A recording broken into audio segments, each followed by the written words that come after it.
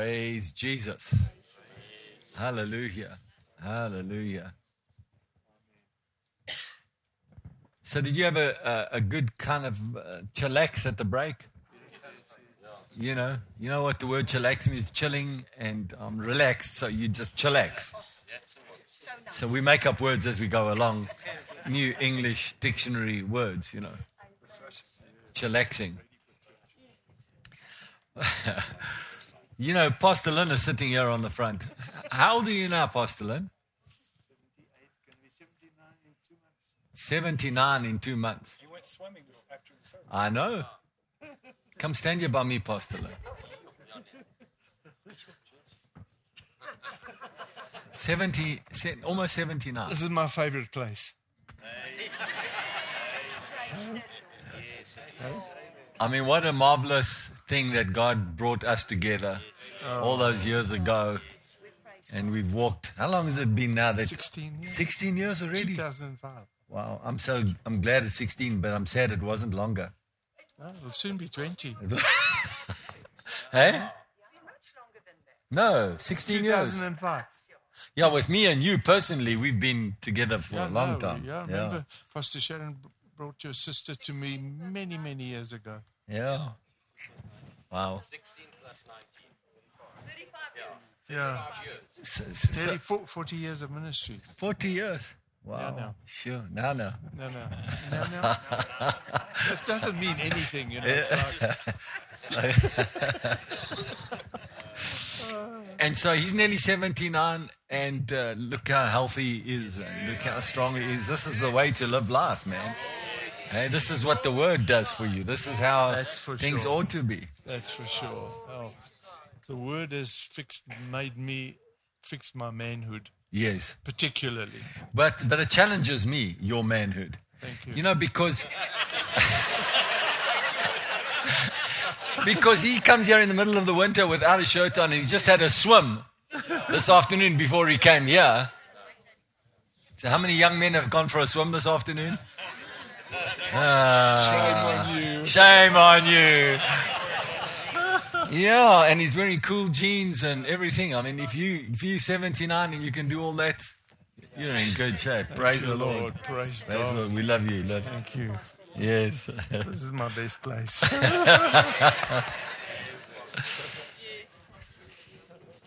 Hallelujah. Next to my pastor. Amen. Amen. Well, praise the Lord.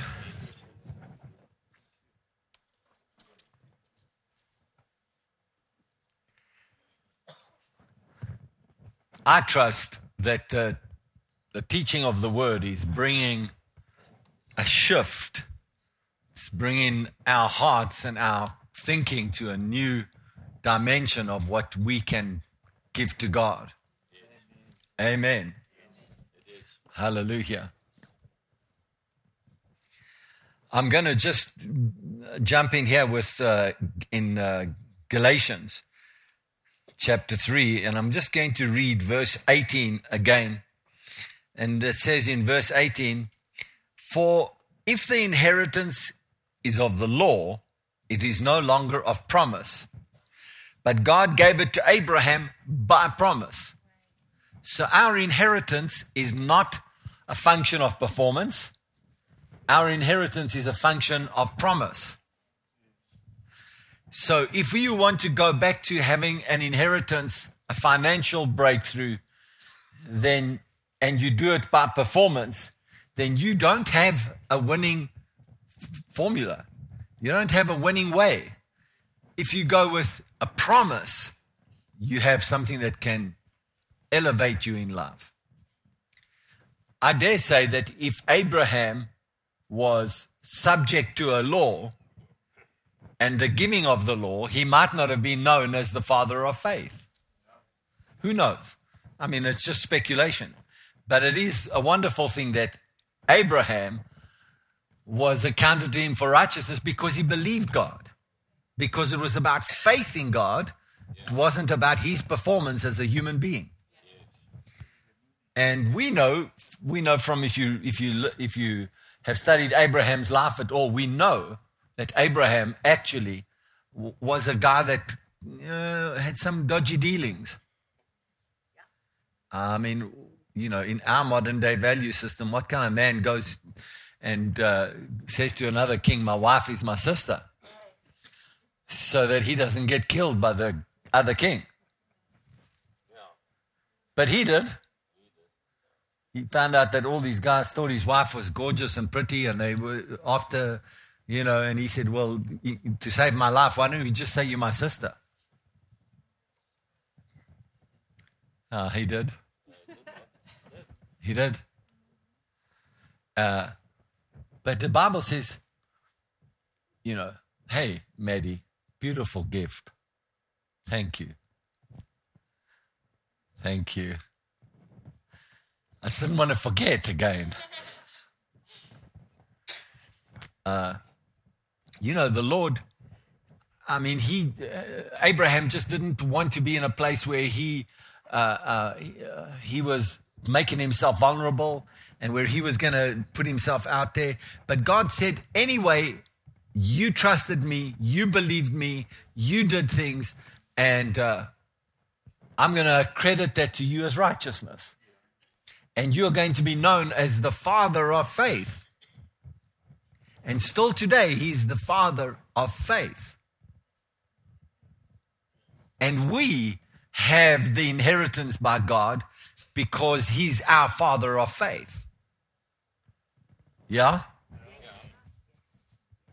Without Abraham believing God, we didn't have an opportunity to be where we are. So, I'm going to just share with you, I have said this before in times past, but it's worth repeating again. And I'm just going to use Abraham's life as a marker if I say this. Are you all with me here this afternoon? Because tomorrow morning, this is going to launch us in tomorrow morning. There is a God order of your life that he has predestined, ways and plans that he's predestined for you to walk in. Does that mean that he's going to impose his will on you? No. He's got a plan that he's got planned for your life, and he's wanting you to seek him out for that plan. So he's not hiding the plan from you, but he's also not forcing you to follow the plan. It's, here I am, I've got the best plan for you. Seek me, pursue me. When you seek me and you pursue me, I'll reveal the plan to you step by step. I'm not going to give you the whole plan all at once. Why not? Because you'll stop seeking me. You're also going to be in danger of seeing if you can make the plan happen rather than trusting me for the plan to happen. So God has got a plan for our lives. Now, my question to you is, does he want you to follow his plan for your life, or does he just want you to see him as provider? He wants you to follow his plan for your life, and then he provides. Right. So we can use faith for provision, but he would prefer us to use faith for the plan and the purpose. Then the provision comes with it. That's correct. It's a much better way of living.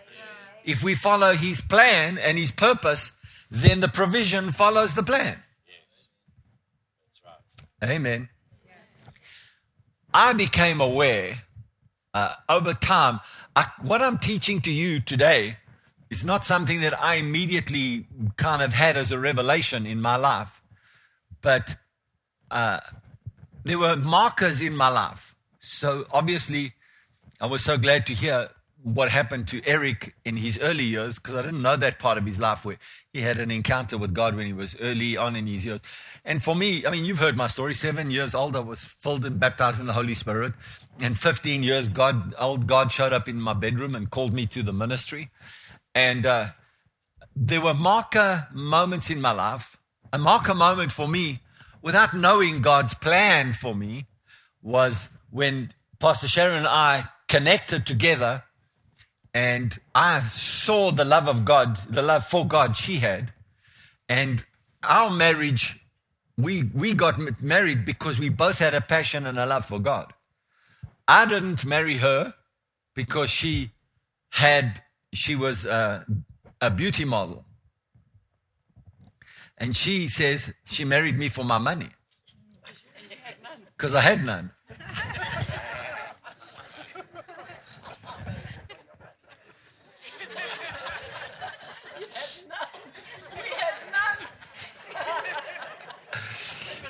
We didn't marry each other for money. We didn't marry each other because we had both had a lot of potential to make it in life. We didn't marry for those reasons. We married because we liked each other. We liked the way each other was, but we also loved the way that God was in each other. I loved how she was connecting with God, and she loved the fact that I was sold out for God. And that was a glue that brought us together, and it's a glue that holds us together. But it was a marker moment when we got married, because in the marriage, God began to reveal himself to me. And he said, I must love Sharon as Christ loves the church and give myself to loving her. And so there wasn't anybody's teaching out there that I was following. I mean, I wanted a marriage that was going to be fulfilling and full of joy for me. And so I asked God how he would want me to do it so that I could have that. And this is how he showed me to have it. That I must give myself to loving her as Christ did for the church. And then he would cause her to be given back to me with glorious splendor, without spot or blemish. And that he could do the work in her because I was the love that he could love me through to her. And so as I began to love her, the things that she had as a woman that she feared, that she had bad worldview about, that a lot of people have in their marriage relationship. Insecurity, fear, trust issues. Will I be let down? And so what happens is that if you bring those things into marriage, strife occurs, all manner of things begin to happen, insecurity creeps in, and each one sort of starts progressively going more towards their own corner until you find yourself in your own corner, and your adversaries, you're no longer partners. I'm already preaching good tonight. Yeah. That was a very, very important milestone for me, because as I obeyed God in this, as I obeyed him, I began to see more of who he is in this relationship than I could ever have imagined I would find out about God as I loved her the way he told me to love her. That's a beautiful thing. Another marker moment for us was when we were together and we went to Cape Town for a job and came back from Cape Town. Our church had disintegrated and we were in a transition period, and we came back and we had to find a new church. And we went to Rhema to go and have a look at what was going on at Rhema. And we walked into the church, and I knew this was the church we were supposed to be at. And we walked out of that church service the first day, and Sharon said, I can't go back there, it's too big. And so I said to her, I said to the Lord, Lord, you've got to do the work in her. And it wasn't but a couple of weeks. Someone invited her to a ladies' meeting, which she didn't want to go to. Because she wasn't a knitting ladies together playing bridge and gossiping. That's not who Sharon's ever been. But this person who invited her said, no, Sharon, this is a very different ladies meeting and you'll enjoy it. She went. When I got home that night, she told me she knew the church we were supposed to go to. And it was Rhema. And that was a marking moment for us. It was also an amazing thing that we served in that church. lived in that church, served in that church for 19 years. In that 19-year period, we had a whole lot of things. I'm not going to go through all of those things, but progressively, God began to show me more about his plan and his purpose for our lives. And one of the very, very big marker moments was when the Lord began to deal with me. Kenneth Copeland came to South Africa in 1996 in a believers' convention, and the Lord said, serve Kenneth Copeland Ministries, take leave. I did. That's where I met Brother Jerry. No, it was the second time I'd met him, but that's where I served Brother Jerry. That's where the Lord said to me, speak to Brother Jerry and tell him that your lives are connected. I did. And then he did. And then 15 months later, I left Hewlett Packard and joined the ministry, joined him. Now, if I had disobeyed God and not obeyed God on that conference in 1996 and spoke to Brother Jerry on that conference, I would have been late to the plan of God for my life. I'm not sure how God could have recovered that. All I want to say is I'm glad I obeyed him then. And I saw like a picture. God showed me this thing like a picture where there's a funnel where you go down on a slide, and all these parts were like on a swing. And at a certain moment in time, all of these drums that were swinging in opposite directions would all be in alignment. And when I said to Brother Jerry, I believe our lives are supposed to be together, that was my moment where I jumped because the swings were all in alignment, and I just went all the way down into the plan of God for my life. But when those swings swing past, they will come back together again sometime. But how long does it take? And the next thing is, will you recognize it the next time? Because if you say no the first time, it becomes more difficult. Not impossible, but more difficult the next time. Yeah. So what's going on? Why am I talking about all of this right now? And what's it got to do with money?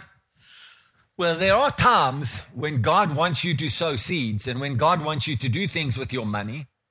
And if you say, I'm going to think about it, no, not now. It's not the right time now. I'll do it next time God speaks. I'll do it the next time there's an opportunity. It becomes more difficult and more difficult to obey God because you keep on delaying your obedience.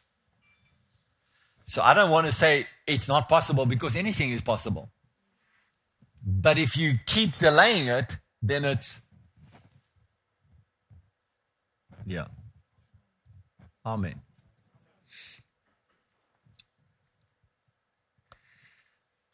Verse 26 of Galatians says, for you are all sons of God through faith in Christ Jesus. For as many of you as were baptized into Christ have put on Christ. There is neither Jew nor Greek, there is neither slave nor free, there is neither male nor female, for you are all one in Christ Jesus, and if you are Christ's, then you are Abraham's seed and heirs according to the promise. Chapter 4, verse 1 to 7. Now I say that the heir, as long as he is a child, does not differ at all from a slave. Why? Because a child is treated like a slave. You will do that, you won't do that. No, yes. No, yes. You all with me? Though he is the master of all, he's still treated like a slave. But is under guardians and stewards until the time appointed by the Father. Even so, we, when we were children, were in bondage under the elements of this world. We were in bondage under the natural course of this world. But when the fullness of time had come, God sent forth his Son, born of a woman, born under the law, to redeem those who were under the law, that we might receive the adoption as sons. And because you are sons, God sent forth the Spirit of his Son into our hearts, crying, Abba, Father. Therefore you are no longer a slave, but a son. And if a son, then an heir of God through Christ. I want to read verse 3 to you from the Passion Translation. So it is with us. When we were juveniles, we were enslaved under the hostile spirits of the world. When we were juveniles, we were enslaved under the hostile spirits of the world. What are the world spirits out there? Hostile spirits. I don't care how friendly they may seem to you. I don't care how they invite you. I don't care what it looks like. They're hostile spirits because they're hostile to the ways of God. Verse 6 of the Passion Translation says, and so that we would know for sure that we are his true children, God released the spirit of sonship into our hearts, moving us to cry out intimately, my Father, you're our true Father. Wow. I want to read it to you from the Message Translation so we get the full scope of this. Verse 3, that is why it is with us. That is the way it is with us. When we were minors, we were just like slaves, ordered around by simple instructions. The tutors and administrators of this world, with no say in the conduct of our own lives. Hello. How long have I been preaching this? That people who think they have a free choice to choose the world's ways have no choice at all because the world is telling you how to behave. So you're saying, okay, but if I'm not in the church, then I can behave as badly as I want to behave or as well as I want to behave. Whatever the behavior I choose to behave, I can do what I want. Yes? I can do what I want. Well, if you do what you want, you're just being more of a slave because actually the world keeps giving you very simple instructions. Follow the lust of your flesh. Do what you want today. Do this now. Trigger a desire, follow the desire. Trigger a lust, follow the lust. Trigger a habit, follow the habit. Simple instructions keep you enslaved. Simple instructions. Do this because you're used to doing it. Do it, I do it. Suggestions, just ideas, trigger things. They just trigger it. And you think you've got a choice. All of your choices are being triggered. Simple instructions. You're not a free person. You're enslaved to your desires. You're enslaved by lusts, by habits, by all manner of things that that are out there that attract you. A simple instruction can just pull you. But God, He's redeemed us from simple instructions and elevated us to a level of sonship. And so when you're a son, you can be free from having to take simple instructions that enslave you to become a son that makes choices to live for Him. Now, I'm going to just read verse 6 to you from the Message Translation. You can tell for sure that you are now fully adopted as His own children because God sent the Spirit of His Son into our lives, crying out, Papa and Father. Okay. Now, if you're a son of God, are you a son of God? How did you get to be a son of God? Didn't you get to be a son of God because you asked Jesus to be your Lord and Savior? Yeah. Right? So, if Jesus is living in your heart, then you're a son of God. You didn't get that because you did some amazing thing. You didn't achieve some great nobility or some great excellence award. Right? You got to be a son of God because you believed and you received. So you're a son. How do you get free from being enslaved? By being a son. You can't get free of simple instructions that keep you a slave by saying, I refuse to listen to the instructions of being a slave. Because then you're putting yourself under the law. You have to say, I receive the power from God that delivers me as a son. Now I live free as a son. This is liberating. The reason it's liberating, and we're talking about money with a mission, is because when I'm a son of God, I recognize and realize that my provision comes to me because of sonship and inheritance. My provision doesn't come to me because of the way I work the system. If I want to keep working the system to get my abundance and my increase, then the system will enslave me with simple instructions. The instruction will be, you don't have enough yet. You're not secure enough yet. You have to make everybody happy so you can keep earning. It just keeps holding you.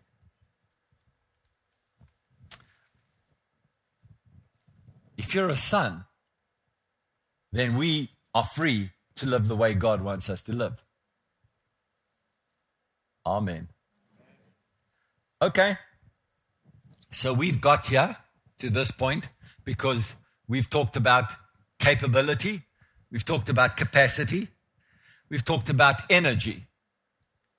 I was really blessed with Eric and Nikki and the way they shared with us this afternoon. And, I said to them when I was with them sometime in one of our visits in America, I said, I can understand why God would bring them to someone like Brother Jerry. Because the way that they've functioned, what you heard, their testimony, the way they functioned in a ministry in Michigan, the way they functioned there was the way Brother Jerry would welcome someone into his ministry because that's the way he functions. And so God just brings people together that he orchestrates them to be together. None of these things are by coincidence. None of these things are just because they live in America and they had opportunity. No, they had to obey God and move away from Michigan when there was no sure thing going to happen at JSMI or Heritage of Faith in Crowley. They moved by faith. I mean, they didn't touch too much on that today, but they actually moved by faith. They moved because God told them to move, not because Brother Jerry said, I got a job for you. On the contrary, they had to work out quite a lot of stuff for quite a long time before anything really came together. Yeah. I'm not going to talk too much about that, other than to say they had to move by faith because God was telling them. And so if you're a son that's walking in the instructions as a son, then God has got a plan for you to liberate you, not to keep you enslaved in another system. His system is not to enslave you. His system is to have you behave as a son. So many people think, okay, I'm giving up my system of where I'm doing one thing so that I can go and be part of another system that's going to tell me another thing. It's just another system. It's not. If you think that the two systems are equal in opportunity and equal in slavery, then you've lost the plot completely. Then you don't understand how the kingdom of God works. And I go so far as to say, most people that see the church as a system that is just an alternative system to the world system don't understand that it's not an alternative at all. They don't understand that God's way of doing things is the order of life. The enemy's way or the system's way of doing things is the order of death and enslavement. But people sometimes look at the kingdom of God and God's way of doing things, and they look at the life that they're living, and they say, I have a choice of one of either system, and what's the difference between the two systems? I've still got to go to work every day. I've still got to do every day. I've still got to do. So it's just one system for another. So they look at the two systems as equal opportunity givers. In fact, there are many Christians that say, I've got more chance of making it in the world than I have in the church. Because the kingdom of God, and I'm going to use that, the kingdom of God, the ecclesia, is an equal system to the church, to the world system in terms of opportunities. But, out there I can go and apply for a job, in the church you can't. Come on. Because if you're in an ecclesia, I'm not talking about the church, I'm talking about an ecclesia. If you're in an ecclesia, then God has got a place for you to operate in your gift. You don't apply for an appointment. It's not a job opportunity. It's a God assignment opportunity. So to actually say they are equal opportunity givers, they're not. One is, I obey God, I step up, I step into, God maximizes. The other one is, I've got all these choices I can make, so this has got a much better scope and a much better field of opportunity for me. Hell, it all leads to slavery. All leads to slavery. Yeah, but Pastor John, I must tell you something. I've been in this slavery system for a long time, and I've done pretty well, thank you. I'm financially secure. I've got a job. I've got a salary every month. And, I've used my money. I've used the system well. I've paid off my debts. I live debt-free. And no one can tell me what to do. I choose my own things to do. I do it the way I want to do it. And so I've used the system well. That tells me everything I need to know. Huh? Tells me everything I need to know. It's all about you. And so you are a slave to yourself. You don't even know that you're saying it, but you're a slave to yourself. And all the devil's got to always do is just press that button. Be true to yourself. Be true to yourself. Be true to your independence. Be true to your debt-freeness. Be true to your income. Be true to your career. Be true to the studies that you did at university to make your career happen. Be true to that. Be true to that. Be true to that. It's all pushing the buttons of self. And you just get deeper and deeper into slavery. And the world wants us to believe that that's freedom. That's not freedom. That's just someone else you don't even know or like pushing your buttons.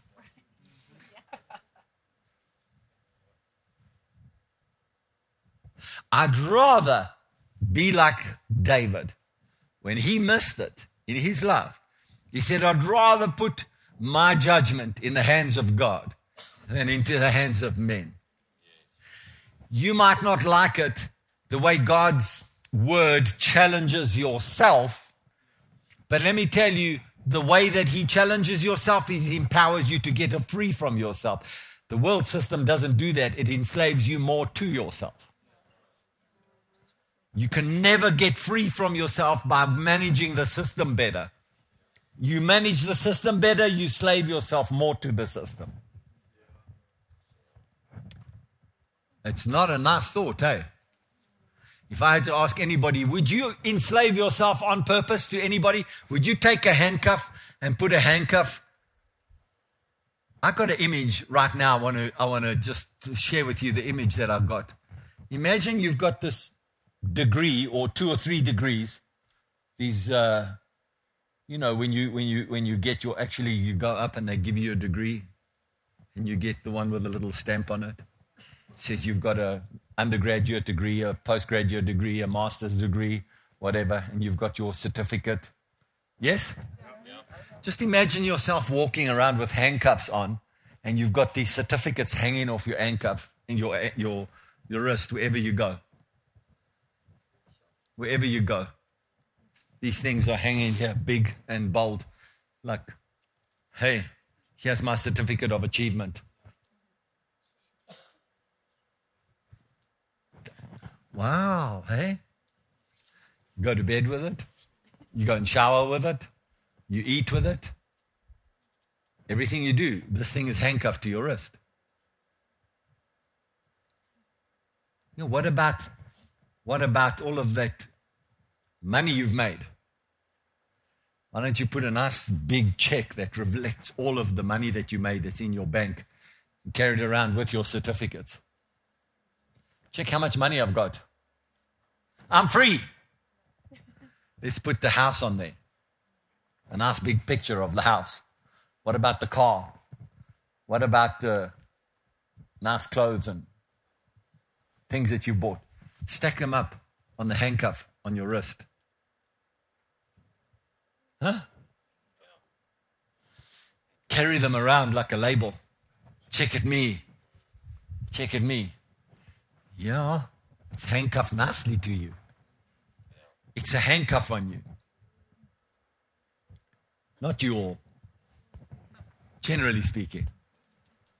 And all of our achievements that we achieve, they all get handcuffed to you. Because it's all about what I did. Yeah? You're now more enslaved than you are free. Because the more you go down that route, the more precious these things become. Yeah. Anyway, I guess I better move on, eh? If you think I'm over-exaggerating, I'm about to read something to you. It's from Genesis chapter 11, and I'll be finished today with this, ministering on this one subject for the next 15, 20 minutes. Are you all still with me? Yes. Genesis 11, verse 1. Now the whole earth had one language and one speech. And it came to pass as they journeyed from the east that they found a plain in the land of Shinar, and they dwelt there. Then they said to one another, "Come, let us make bricks and bake them thoroughly." And they had brick for stone, and they had asphalt for mortar. And they said, "Come, let us build ourselves a city and a tower whose top is in the heavens. Let us make a name for ourselves. Let us make a name for ourselves, lest we be scattered abroad over the face of the whole earth."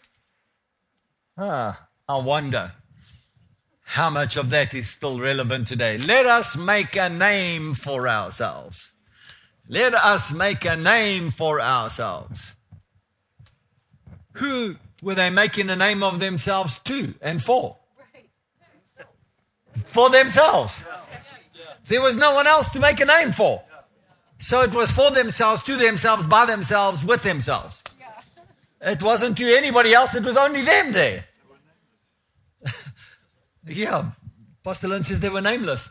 They were the regional name it and claim it guys, but certainly they said, let's make a name for ourselves. Lest we be scattered abroad over the face of the whole earth. So what was important for them? It was important for them that they did something that would make them feel significant. It was that they could look at each other and say, look what we did to create something that makes us significant in each other's eyes. Because who else are they going to be significant to other than to each other? So let us make something that we can look at that says, look how significant we are. Isn't it amazing that Jesus was raised to the heavens? But on the moment of him being raised to the heavens, he was also raised on a cross to the heavens. And when everybody looked at him, they would see transcribed on his cross, King of the Jews. When they looked up at him, raised up to heaven, he said, Not my will, but your will be done, Father. Here I am giving my all. It's done. It's finished. When he was raised to the heavens, it wasn't so that he could be significant to himself. It was so that he could accomplish the will of the Father. Whereas the Tower of Babel was, let's raise something to the heavens that we can be significant in our own eyes to each other. And we can be scattered and go to many places, but we'll always be able to look at this monstrous thing that we've created and say, that's our true north.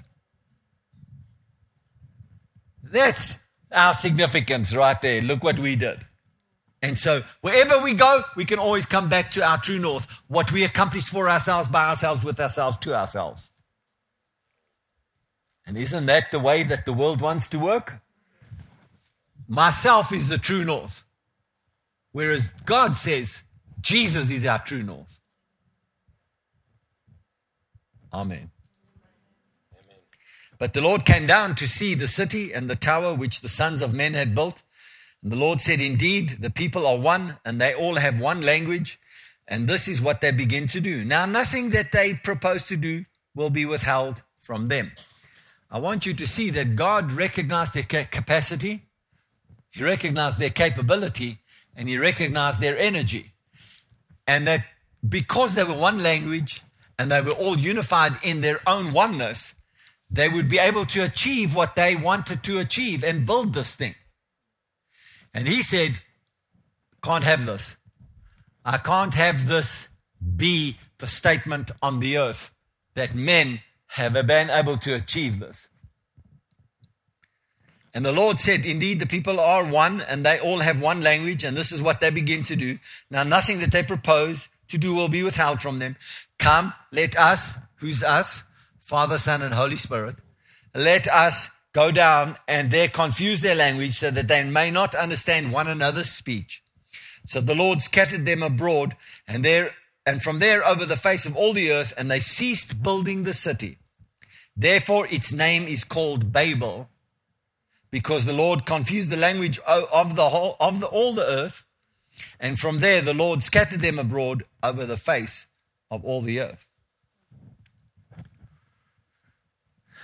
Well, that is a recognition that there was a system at work, and the system that was at work, they were unified in their intent.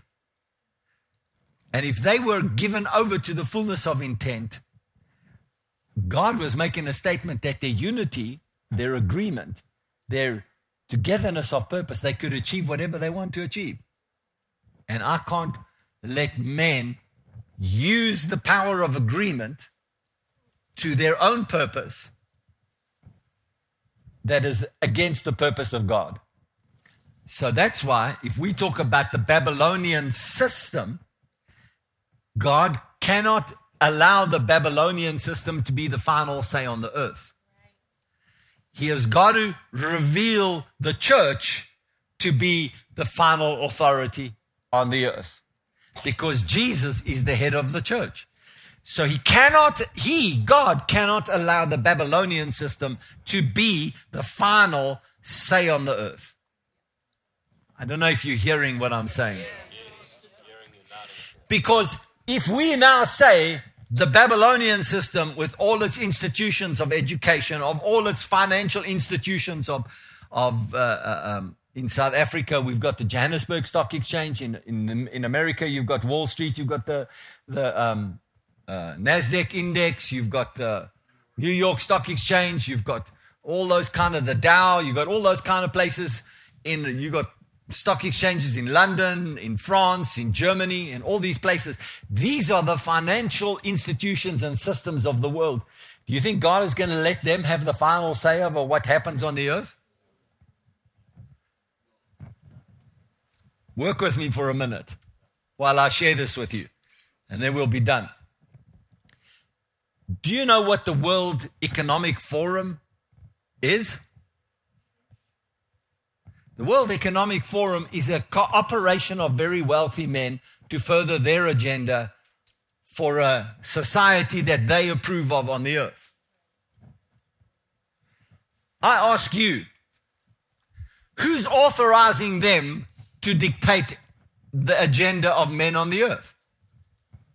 Who's authorizing them? Who's giving them permission? Which government? There's no government. There's no German government, US government, British government that's authorizing them. So they do not represent a order of governing of men. They represent an order of the governance of wealth.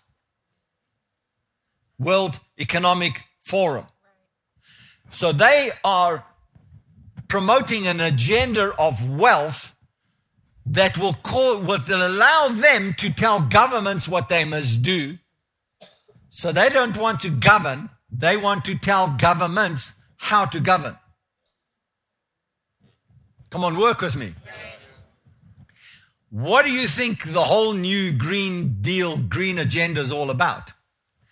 I've said this to you before from here. I've told you that this is not about stopping oil. This is about creating new technologies that other people will own that will make them more wealthy. Not because the planet is significantly under threat, as everybody's telling us. It's because it will create wealth in a different field that other people haven't yet been able to get their wealth from. Alternative wealth sources. Number one. Number two, if they can impose their wealth agenda on governments through a green energy deal, they are going to be able to control people through the green agenda. Isn't that happening already? It's already happening. They are controlling governments who are controlling people's lives because they say, if we don't act now to save the planet, it will be too late. It will be too late. The earth has only got one lifespan and that's it.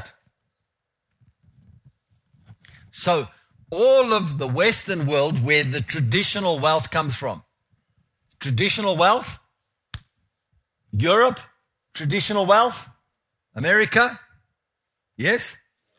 Over the last 200-300 years, let's just call it that time frame, because then it'll include the United States.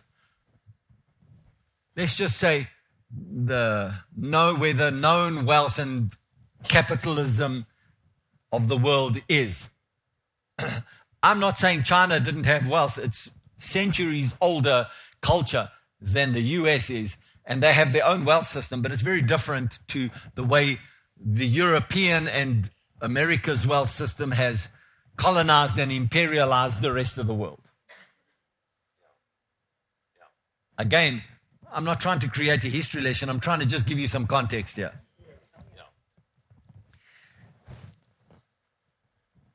If we can attack the old wealth and distribute the old wealth into new technologies, we will create new wealth in a new order that we can control, that will control all people.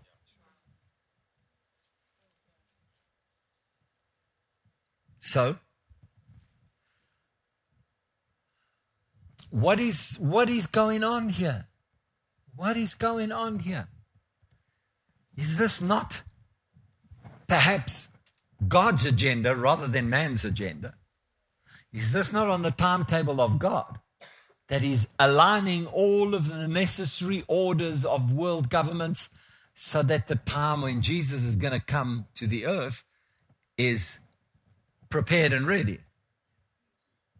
How long is that going to be? I'm not going to say. I'm not going to say 1988 because I've told you 1984, and then he wrote another book in 1985 and how wrong he was in 1984. You spoke about a guy who wrote a book in 1988. Yeah? I mean, how many people have written books about the next coming of Christ?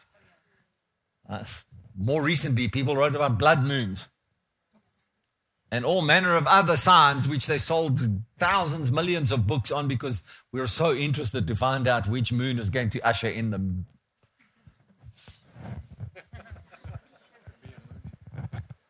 On purpose, I didn't buy the books. I saved a lot of money, thank you. I also didn't waste my time on it. I'm not I'm not bringing down the author as a significant person and any of them that wrote books and what they do in the church. I'm just saying that subject is a subject that people like to talk about. They love to speculate about. They love to have all those manner of things. And none of them have ever got it right. So let's not try and make it right in another way. Let's rather say, God does have a timetable. There will be a time when all of these things happen. And the longer men live on the earth, the closer we must be getting to that time. It's just a fact. There will be a time when it comes to end in the time of men. And the way that things are happening on the earth now, we are very quickly heading towards a system. Are you interested in what I'm telling you now? Huh? So you remember I said the other day, a couple of weeks ago, I said, if there was one technology I really didn't want to have on the earth, it would be social media. And then I also said the next biggest threat we're going to have is going to be artificial intelligence. Yeah. So by the way, for my exchanges out there and the Bible school students that want to hear, you're not allowed to use artificial intelligence to create your assignment. If you're serious about God, you don't want artificial intelligence creating your assignment. Why would you want your calling to be about artificial? The key word in artificial intelligence is artificial. So why would you want your whole walk with God being about artificial? If your walk with God is not authentic. So, if you're in education out there and you wanting to get yourself some kind of educational thing, don't try and get the paper by artificial. Because what does it do for your assignment going forward? How would you like to go and visit a doctor that's got an artificial degree? Hey doctor, I'm sick, help me. And you think, did he get his degree with artificial intelligence or is it real? Yeah, he passed his test on Google Docs with Google Workspace using GBT. Yeah, want to go to a doctor like that, right? How about someone fixing your car? Putting new brakes on your car. Using artificial intelligence knowledge to put brakes in your car. Near donkey. Hey? So, what's happening with artificial intelligence? I'm having a light-hearted moment here, but what's happening with artificial intelligence? Is it not a language of technology that is already beginning that is so pervasive on the earth that now there's a language of technology that everybody can agree at some point is going to be an international standard of communication? What about governments using digital currencies that are going to be able to monitor all of your spend? And if you don't spend all of this and all of the things that are going to happen all the time, they're going to be able to control your money. Now you're sounding like one of those preachers that preach the rapture. Not if you're listening to me carefully. Because if you're listening to what I'm saying to you, there are definite signs that there is an increase and an escalation of pervasive technology like the earth has never seen. And, you know, there are things that are happening, and this has never been the case in the world till now. There are things that are happening with satellites that are roaming the earth, technology that's all over the earth, where everything that's happening in the earth is instantly available to everybody else on the earth.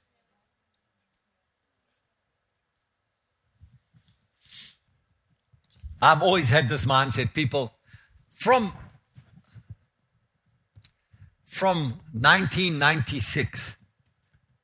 I mean, I was blessed to be in the computer industry and be in a position of leadership in the computer industry where I had shares and I mean, really, on reflection, it was such a blessing of the Lord because everybody was so scared of the year 2000. that for 3 or 4 years before the year 2000, everybody was buying new technology with this one rider. It must be able to carry us through beyond 2000 because our old technology might not. So people spent money like crazy. Yeah, and the computer industry said, no, don't worry, keep your money. No, they said, give us your money. We'll guarantee that you won't get caught in the year 2000.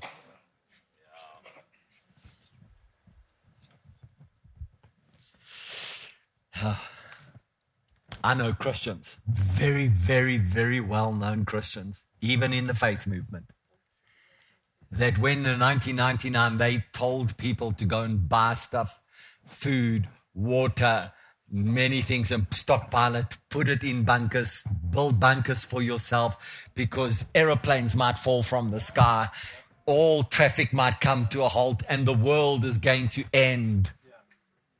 I'm telling you the truth. These are facts. Big Christian leaders told millions of people that followed them, prepare yourself. As a computer man that worked in the computer industry, I knew what the computer industry was doing, and it didn't even faze me 1 second. Sharon will tell you. We heard all these people talking, and I said, babe, it's all good. Don't worry. Let's go to sleep and wake up the next morning and say, welcome year 2000.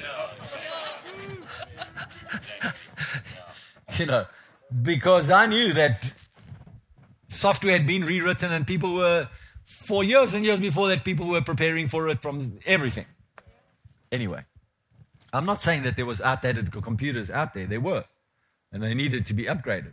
I'm merely trying to say that there was a time when men said, all things are going to fall out of the sky, all fall down, the whole world. That didn't happen. I'm being cheeky right now. I'm being cheeky. But then I'll be double cheeky.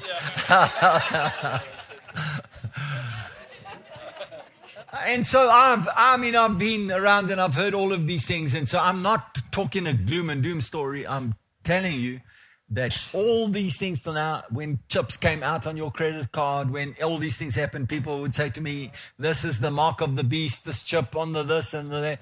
And I've always said, no chance. Turn the other cheek. I've said, this is not it. This is not it. I don't know exactly what it is going to be, this so-called mark of the beast. But I can tell you that there will come a time when the system will demand that you either are for them or you are not for them. And it's not going to happen if there's not a technological base to force everyone to do it, and that everyone must do it. So if you're asking me, is the world heading rapidly into that area? The answer is yes. So what's that got to do with us? Well, if we have money that's got a mission, we can do God's will so that God's will gets done in the church, with the church, through the church, so that when the time is right, we are one of those that God used to bring his order of the church on the earth, because the church is the only thing, it's the only thing that God can use for his agenda. The church is the only thing. And so, while we have the resource of money available, and while we are on this planet with money, this is the way that God says, use it for the kingdom, not to try and make yourself safe. Because the safer you feel, the safer you are likely to just slip into the ways of the world. I feel safe here. I feel comfortable here. I'll just glide into the safety zone. If I'm there, if I'm like this, no one will mess with me. No conflict, no confrontation. I'm safe here. I'm safe here. I'm comfortable here. I'm safe here. I'm comfortable here. slowly, you just get boiled. You just get boiled until it's too late. You can't escape. So you got to make a choice that you're not going to live according to the Babel system and the Babylonian system. You have to make a choice. I'm not getting in agreement with everybody that says, let's build a significance to ourselves. Let's build a tower of things to ourselves with our money, with our everything. Let us rather, you and me, let us pursue the will of God. Let us rather pursue the ways of God and let Him be the one that takes care of us. This is so important for us because if you don't take these kind of opportunities, remember those things coming together. Here's a time that's created. Jump. When you jump in, it's like going down a slippery slide in a water theme park. It's God's way of bringing you to the next baptism. Splash. I'm in the purpose of God. Here I am with God. Miss it. What do I do next? What do I do next? What do I do next? What do I do next? Then God brings you to another time. Jump now! Jump now! No, I don't think so. I didn't do it the last time, yeah, I know,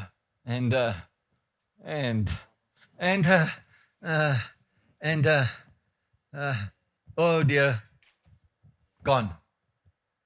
That's all right. It'll come again. It will. But the next time is, and now you cemented to the place. Weeds have grown onto your legs. You've become comfortable here and you're stuck.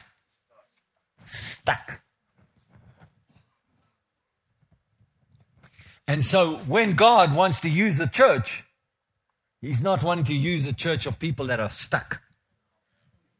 He can't use a people that are stuck. He's got to use people that are mobile. You're fluid.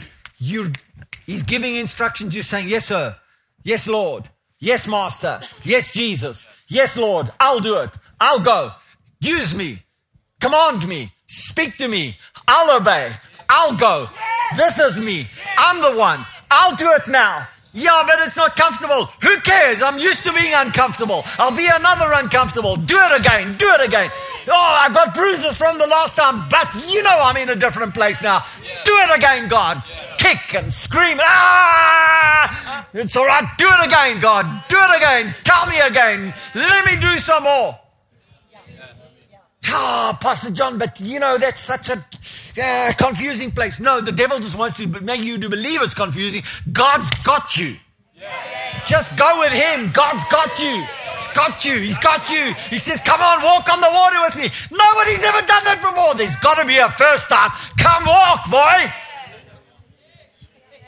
Come walk. You want to defeat the system of Babel? You want to defeat the Babylonian ways? Come walk on the water with Jesus. Come walk on the water.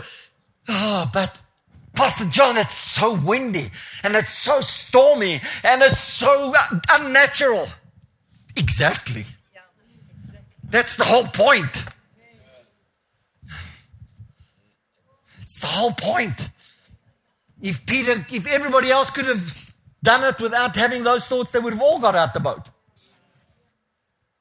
Put a nice concrete pier under that boat. Watch James and John and everybody else get out the boat and say, hey, this is safe. This is cool. Check it out. You're walking on water. No, you're not. You're walking on the cement that's beneath the water.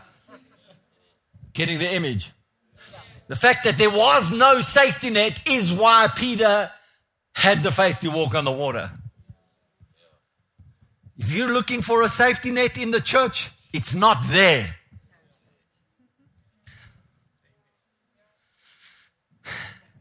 I thought the church is supposed to be a safe place. Your safety is in the Most High God. Under His wings, you are protected and you're kept there. But let me tell you, He's about kicking you out of the nest just as equally well. Get out and fly, boy. Don't hang around here thinking, I must look after you all the time. I've already given you all the power. Go. Fly. Fly. Fly. Fly. Walk on the water, fly with God, go. Hallelujah. We got to be a people that's used to being uncomfortable. We got to be used to people that's used to just kind of rumbling with God, just getting in there with God and rumbling it out and being full of the things of God and doing the things of God and just being there and saying, rough and tumble, I'll take it. Just give it to me, Lord. Give it to me. Give it to me. Rough and tumble. I'll take it any way you want me to take it. Yes. Just give it to me. As long as I'm with you, I got purpose. I got your plan. I'm ready to go.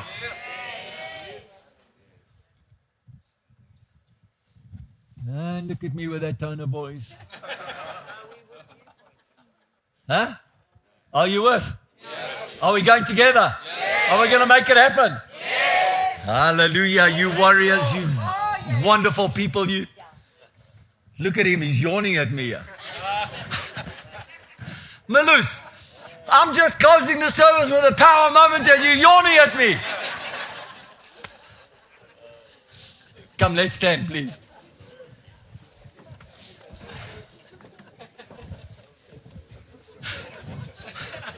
Yo, where's my water? I'll throw cold water on him. Hallelujah. Praise Jesus. Praise Jesus. Praise the Lord. Praise the Lord. Praise the Lord. Hallelujah. Hallelujah. Hallelujah. Glory to God. Glory to God. I want to tell you, I made a decision a long time ago. Money is not going to dictate my future. Having it or not having it. Neither one of them is going to dictate my future. My walk with God, my faith in God, and Him telling me what to do next, that's where I'm at. Yes. That's where my safety is, in Him, following Him all the way. Hallelujah. Are you in agreement with me on this? Praise the Lord. Now, when you go to sleep tonight, Ne? Now, when you go to sleep tonight, you go to sleep and you say, Jesus, I'm with you. I'm with you. Holy Spirit, speak to me, show me, guide me, lead me, because I'm with you. I'll tell you, if you just keep saying that, I'm with you, Lord, I'm with you, Lord, He's going to speak to you. And those things that He's telling you, you've got to obey. Amen. Praise the Lord. So I pray that you will sleep with the angels tonight. No weapon formed against you will prosper. You are protected by the word and the blood of Jesus. And if you're going back to Joburg tonight and coming back tomorrow, ride safely. If you're staying over, be blessed in your accommodations. May you be at peace. Hallelujah. And we'll see you in church tomorrow. Amen. Praise the Lord. Okay, bye.